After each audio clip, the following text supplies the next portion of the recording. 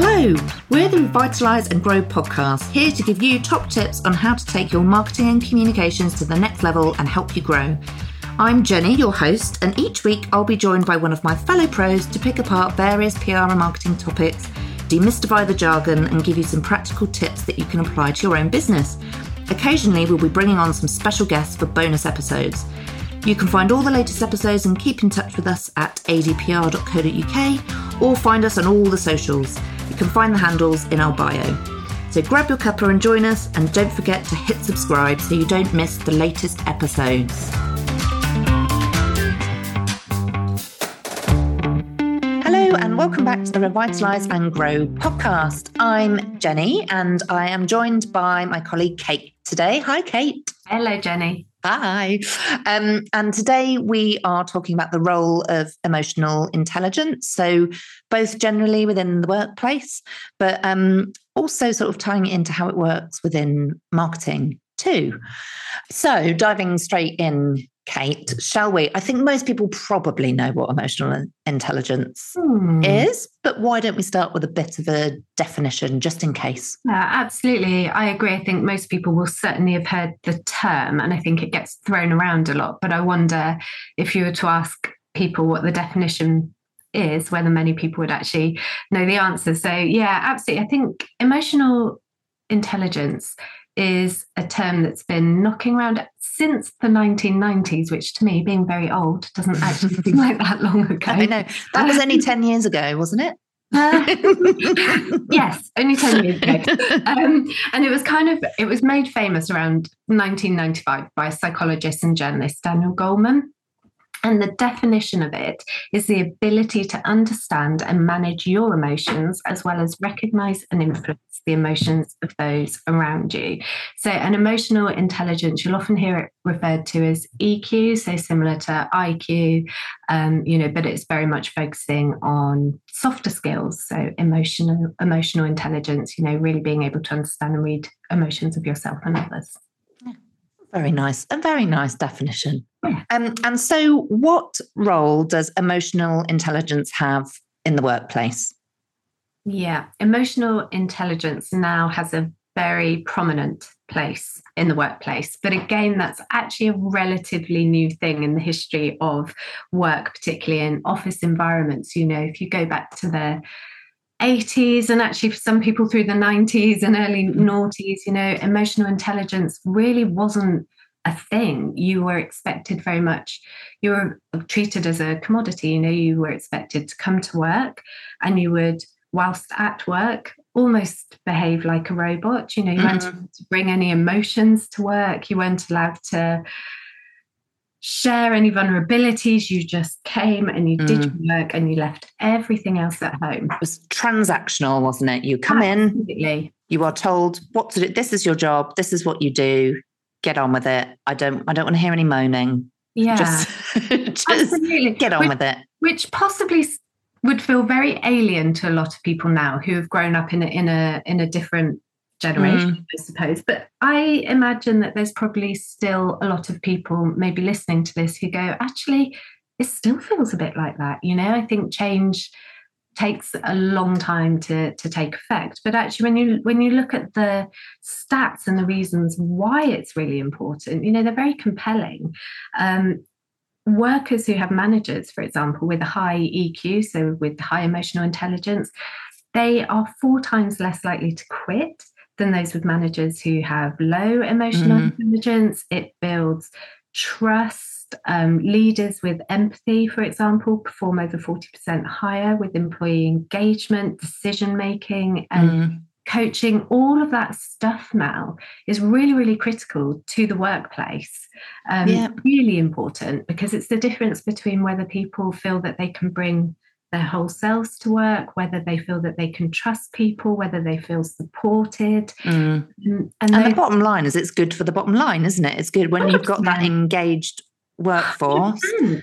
Is good for business. Yeah. So it's not just if people think it's a very soft Yes, I think that's it. Yeah, a lot of people kind of think it's this fluffy. We've had it. I think between you and I within our workplace, emotional intelligence is something that is very, very important to us in the workplace. But we've had criticism from people, possibly of slightly older generations, sort of saying, "Oh, you're too nice, you're too kind, you're too understanding."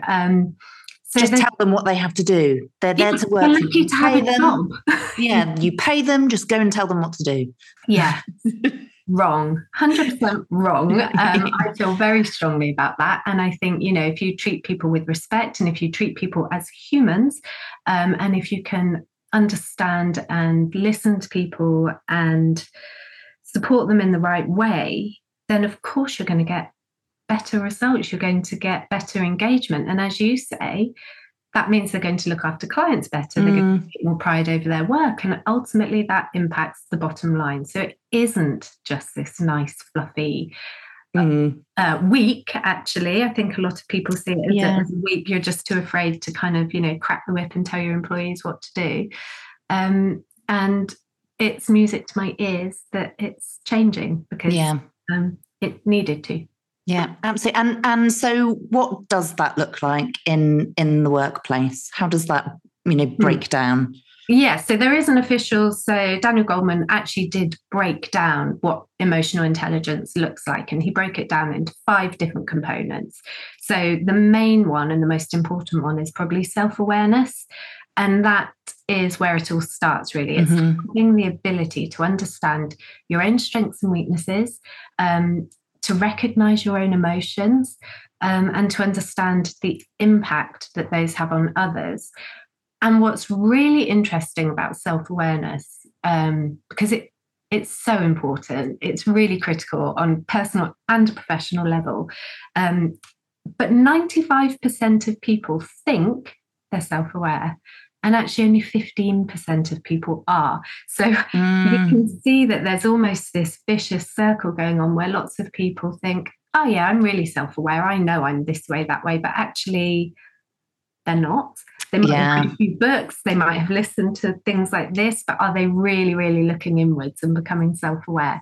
And that's because it's really uncomfortable, actually, to be self-aware. It is, to have, if you are looking at yourself and something is highlighted, it's a very uncomfortable feeling, because often our intent is always good. You have the most, but I'm not talking about everyone. There are some people whose maybe their intent isn't great.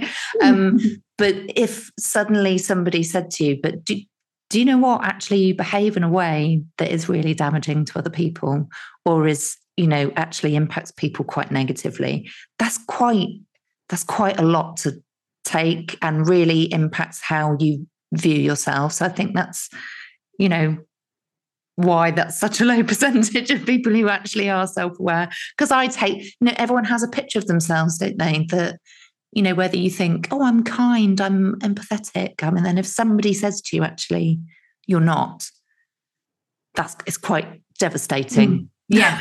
And a big characteristic of somebody with low emotional intelligence is that they tend to be people who are quite reactive and who shoot from the hip a lot. So again, you can see that with somebody who isn't self-aware, if that stuff is pointed out to them and they have low emotional intelligence, rather than kind of taking a step back and thinking, okay, yeah, maybe that person has a point, what they will tend to do is look around for somebody else to blame and to have a strong negative emotional reaction to that. And when you're on the opposite side of it, it's like, yes, you see, that's what I mean. You're not. But it is really difficult. And the only people really who can take accountability for self-awareness is yourself. So I think if there are people listening to this who think, no, I'm definitely self-aware, I would just say, just take a step back, have a really good look inside, and think about some of the ways that you do behave and you do react. Because even I would say that I'm quite naturally, I've got quite high emotional intelligence, but I still, we all revert back to type from time to time. We all react in the heat of the moment to things. And it is a constant process of looking in and working really hard at building that self-awareness. So you don't sort of fix it and then move on, do you? And then you're like, no, I'm done. I am highly emotionally intelligent, and now I can move on. Yeah, like anything. I think if you don't naturally, it's like any skill. Yes, it's behavioral, but you can teach yourself, but you can't just read a book and go, ooh, brilliant. I can't just read a book on bookkeeping. Numbers are my nemesis. I can't just read a book on that and profess to be an expert. I've then got to take what I've learned and I've got to put it into practice, and I've got to do that over and over again until I either understand it or it becomes second nature. And it's the same, when you're trying to change a behavior, it can be done, but it has to be a conscious effort, and you can only be conscious if you're self-aware. So now of all the steps, I think that's probably the hardest one, isn't it? Self-awareness. Yeah, absolutely. I think so. And then the next one is self-management, which I guess once you've become self-aware, then you can start to manage your emotions. So again, the self-awareness side of things is really about noticing, okay, this person, it might be a particular person, every time they send me an email, I'm getting really irritated. And so my response back is, anger or irritation. But if you start to notice, okay, I'm feeling irritated, and you take a step back and you ask yourself the question, why? What's making me feel that way? Then you can start to notice it. And when you notice it, that's when you can implement the change. And this one is really hard, because actually those emotions tend to bubble to the surface very quickly when we're under stress. And when we're under stress, we're often feeling under pressure, time, other factors, and we might not feel that we've got the time or the space to actually take that step back to make a logical, sensible decision. And that's when it goes wrong. And that one really does come back to take the time to respond rather than be reactive. So if you get an email's a good example that really winds you up, and your normal thing would be to write back, you can he's angrily. Don't do that. Take 5 minutes, sleep on, you don't, if you can leave it a couple of hours, think about it, and then you can respond when you're in a better place, and you'll probably find that you get a much better reaction back, and that an issue doesn't escalate. So that's a really important one. The next one is social awareness, and we see this all the time. That's the ability to read a room, really, and to recognize others, their emotions, and to be able to practice empathy and to strive to understand other people.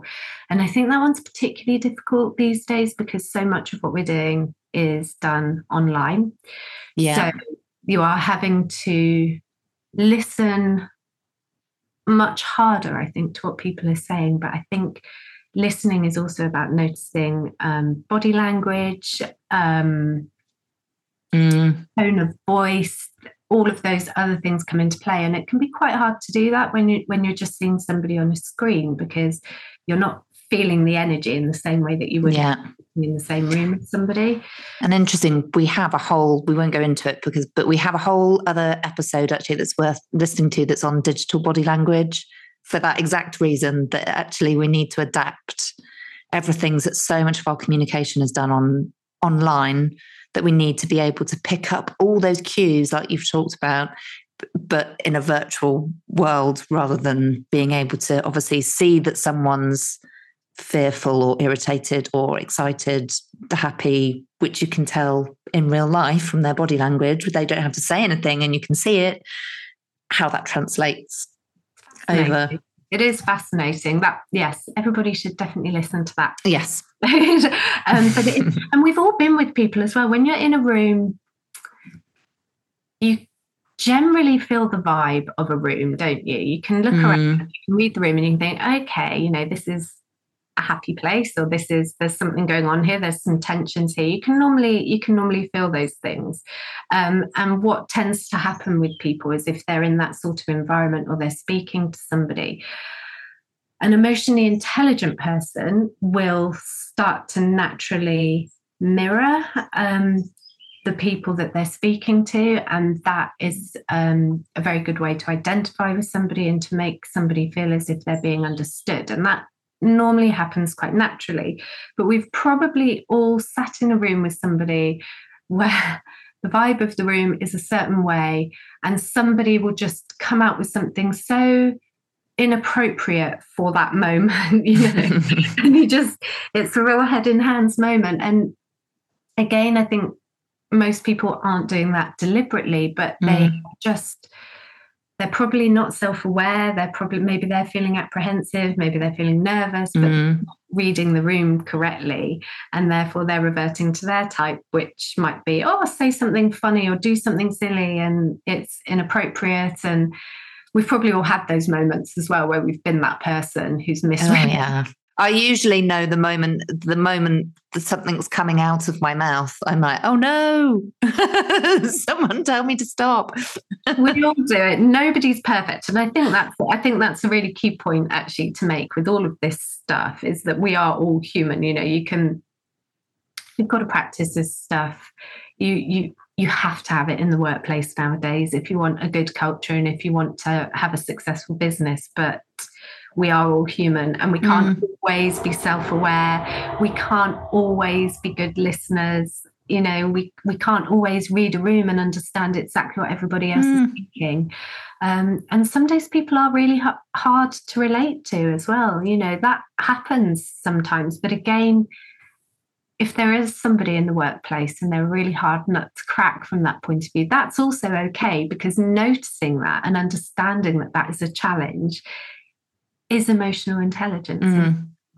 So it's all good. That sort of fits into the DISC profile. I know you've got sort of that qualification to deliver. Is it a qualification or it is a qualification? It is a qualification. Yeah, it is. I'm highly qualified at DISC. Exactly. But that's where that sort of psychometric testing comes in place, isn't it, in the workplace as well, which is really helpful to know that how to approach and communicate with different people, and using that emotional intelligence around it, and knowing that actually this person is quite direct, straight to the point, love numbers, stick to facts. And then people like me, like, I'd like to listen to my gut and intuition, and actually I know the numbers have told me that. I think this is but the whole idea is that no one's right or wrong, are they? It's how you work together. Yeah. And we should be celebrating those differences, shouldn't we? Yeah, absolutely. Actually, what makes a great team is, having all of those different personalities, those different energies. That's actually particularly, when you're talking about marketing and having to have a really good understanding of your audience. Well, those things aren't just about age, location, all of those kind of very that statistical information, which is of course important. But when you get different personalities in a room, then there's that real magic where you start to be able to understand the emotions of your audience and their desires and their wants and their needs, and the messages that they're going to really take on board and listen to, and all of that stuff becomes really important. Absolutely. There's a good comparison, isn't there? You can Google, and it's if you just looked at kind of a demographic when you're looking at your audience for marketing and communication, you've got a list of people, age, interests, etc., all listed out, and they're exactly the same. And one is King Charles, and the other one is Ozzy Osbourne. Yes. And you're like, but if you went purely on demographic, they are the same. Yeah. But actually, do you think they're going to react the same way to something that you're putting out as a brand or a business? It would be interesting if they did. Yeah, it would. But it goes to show, doesn't it, that the behavioural side is really important. So important. Really, really important. And again, I'll just whiz through the last two things that kind of make up Emotional intelligence. And the other one is relationship management, which I think we've probably touched on. But again, it's that ability to influence, to coach and mentor others.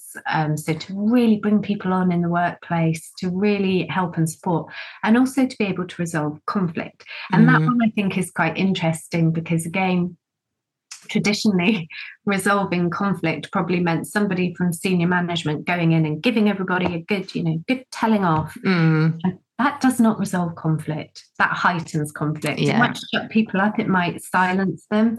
Does not resolve anything. So I think, again, to create a happy culture, you've got to be able to resolve conflict well. And that means being a good listener, being able to bring people together. And it comes back down to communication, as all of these things do, and understanding how to communicate with people in the right way. And again, back to marketing, doesn't it? Because it's exactly that, communicating with the right people in the right way at the right time. And the final one as well is motivation. And this, again, can work for marketing or just generally in the workplace, because in order to motivate people to take action, you have to understand the emotional factors that is going to trigger somebody to take action. And so all of those things are really, really important. Yeah. And as you said, I think the listening part you mentioned as well is so important. And we talk about that within internal communications as well, don't we? If you're developing an internal communications strategy, which you should have, everybody. If you don't, you should have one. It's just as important as external. Again, we have lots on that actually, so do go and listen to some of those. But such a huge part of that is listening, isn't it? Everyone thinks it's about just churning out, telling people things, shouting out information. And it's the same with those relationships at work and within marketing, is that I feel like it's all about disseminating information, but actually the listening is so important. It's such a huge part of it. It's so important if you want to do it well and if you want to build relationships. Yeah. And again, listening is a word we just go around. Oh yeah, I'm here to listen. I'll always listen to you. I don't have a stat. I wish I did. There probably are statistics out there. Again, I think lots of people, and I include myself in this, I used to think I was, I'm a good listener. Yeah, of course I'm a good listener. I listen to people.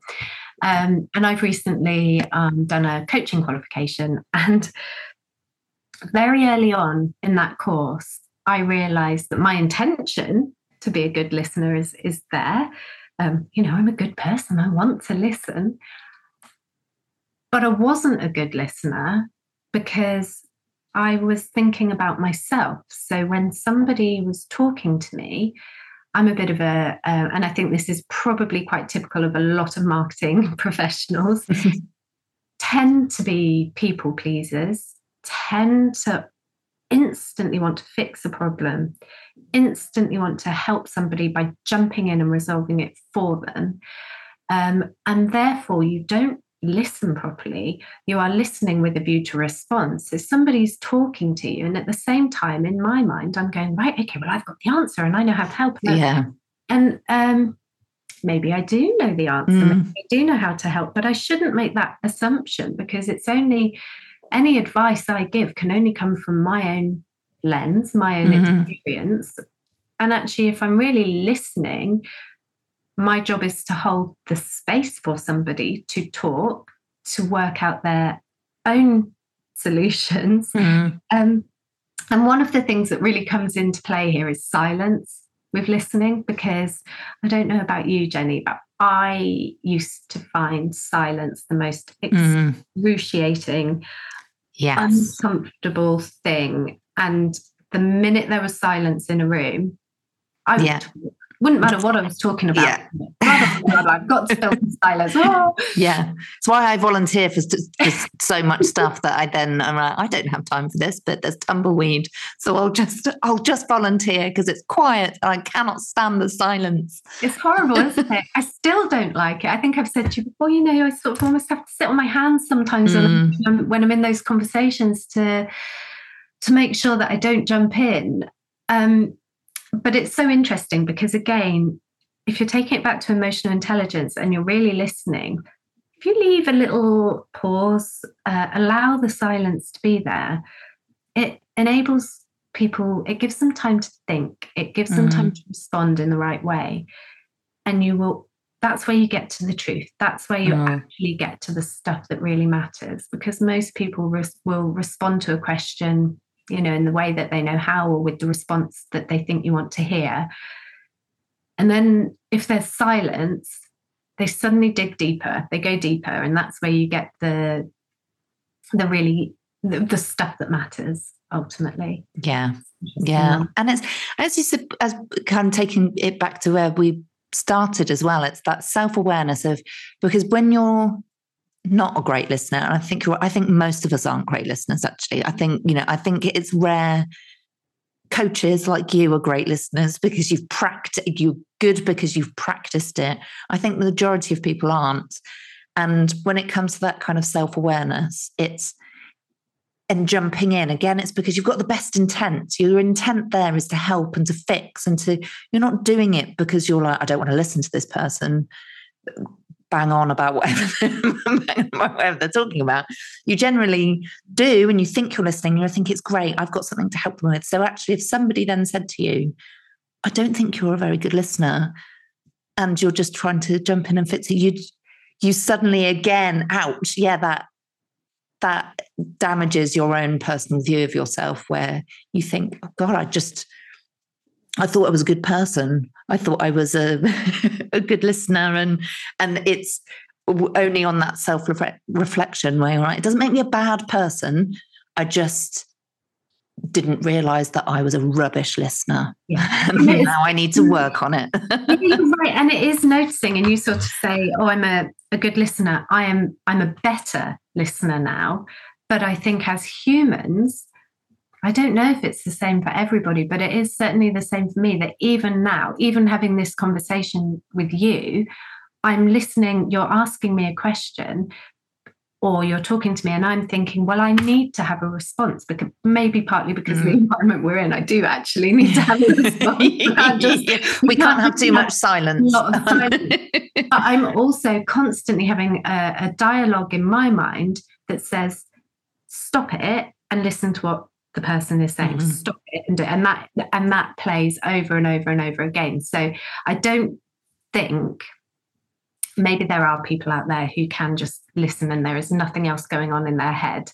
I think it's probably rare, but I think if you can notice it, then that's where the change comes. But again, it's constant. Your mind is always going to be active, and there's always going to be background noise going on in your mind. So it's I don't know, maybe one day I will wake up and I will not have all the other noise going on in my mind.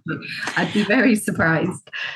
And it was as if I'm proving the point by taking, like, I haven't been listening, and that I'm going to take it back to a previous I was thinking of the marketing side as well, and listening, and where we've talked about that kind of self-awareness and actually reflection on yourself. From a marketing point of view and from a business point of view, it's that same thing. If you are properly listening to your customers and your audience and not getting defensive when somebody starts giving you feedback that's difficult to hear, actually, sometimes there might be unfair feedback for your business or your brand, but often it comes from a place of truth. And it's that, again, you should listen to those things. And it's not because you're necessarily a terrible business, terrible company, terrible brand, but you do need to listen and take on board what might be difficult to hear. Because I think it's quite easy as a brand or a business to be like, well, they don't know what they're talking about, and get quite defensive about the fact that someone might be criticizing you in some way. There's a bit of a tenuous link. Yeah, because I was just thinking. Yeah, no, you're right. You are right. And it's really, we all sit there, don't we, and say, I'm so open to feedback. Feedback can be really painful. And it doesn't matter how senior you are, how emotionally intelligent you are, all of those things. It can really hurt when somebody gives you feedback that you're not aware of. And it's also really important to remember that emotional intelligence means that you can have uncomfortable conversations as well. So you're absolutely right. It's important not to, it's about taking the time. If you notice that you're instantly getting defensive, take a step back, cool off, do whatever you need to do to cool off and think about it. But if you think about it and you still really don't agree with what the other person said, it is okay to challenge. It is okay. You don't just kind of go, oh, yes, well, because somebody else has said that about me, that must be the truth. That's their perception of something. But it's okay to have conversations. And I think that's what so much of this comes down to. We have differences with other people, but if we can listen and understand and empathize. And I think empathy is really important. If you can actually put yourself into somebody else's shoes and try and understand their experience and where they're coming from, there's nothing better. Actually, difficult conversations are hard and uncomfortable. We all worry about them. But when you have a difficult conversation with somebody, you understand them so much better. They understand you so much better. You might not ever agree on what you're talking about, but it doesn't have to be a huge conflict. It doesn't have to get personal. It can just be about saying, okay, we understand each other's differences. I understand where you're coming from. What's the solution? Obviously, you need to work on the solution, but it shouldn't be, it's a two-way thing. And it is just about listening, understanding, responding in the right way. And it's a really powerful thing when you actually have a difficult conversation with somebody and you go, yeah, okay, actually, I hadn't considered their viewpoint and now I understand where they're coming from, and it can just calm the waters. Yeah. Sometimes we need to do that. And as you say, it's not necessarily about, and I suppose that takes us back to sort of right at the beginning where we were talking about potentially people thinking emotional intelligence is a bit of a weak kind rolling over for other people sort of thing. And it's not, that's not what it is. It's just about using emotional intelligence to, exactly as you said, like resolve conflict, build relationships. And that doesn't mean you're agreeing with everybody. It just means that you are self-aware and you know how to work with people of all different kinds of personalities, and building those relationships, whether it's internally in your own company, externally with clients, with your agency, with journalists, with your customers, whatever it is. It's such an important skill. It's actually a bit of a superpower, I think. Yes. And for me personally, who grew up, quite old. I grew up, I did grow up in the 80s. It was a different time, 80s, 90s. And I think I have spent quite significant chunks of my career exactly that, being told too nice or need to toughen up, or, particularly growing into more of a senior role. And I used to see my emotional intelligence, which I didn't necessarily recognize as emotional intelligence, as my weaknesses. And shifting the viewpoint now, it's like, no, that's probably one of the strongest skills I have. And it is what makes me a good leader. And it is what helps to contribute to the company's success. And it is what helps to make me good at PR and marketing. And it is what helps me forge relationships with clients, because those skills are really, really powerful. They're subtle, they're powerful. And so I think, people should be viewing it in that way. It's a strength, and it's something that's so important, and it isn't going to go away. It's only going to become more and more important in the workplace, more and more important in marketing. So that's our job, isn't it? That's what we do for our clients. We build relationships, and that is what that is our job. And so it's, I agree. It's 100% a superpower. That was a nice chat. I like talking about emotional intelligence. I want to carry on. We could carry on for hours and bore everybody. I'm not going to. Maybe. I think we've covered the bulk of what we need to cover on that. There is, as you say, there's so much more we could talk about. I mean, you could also talk about how it applies to all the many different avenues of PR and marketing. It could go on forever and ever and ever, but we won't. No, we shouldn't. But thank you again, everybody, for listening. If you do want to get in touch with us, please do. Whether you want to have a chat about emotional intelligence in your marketing, please do.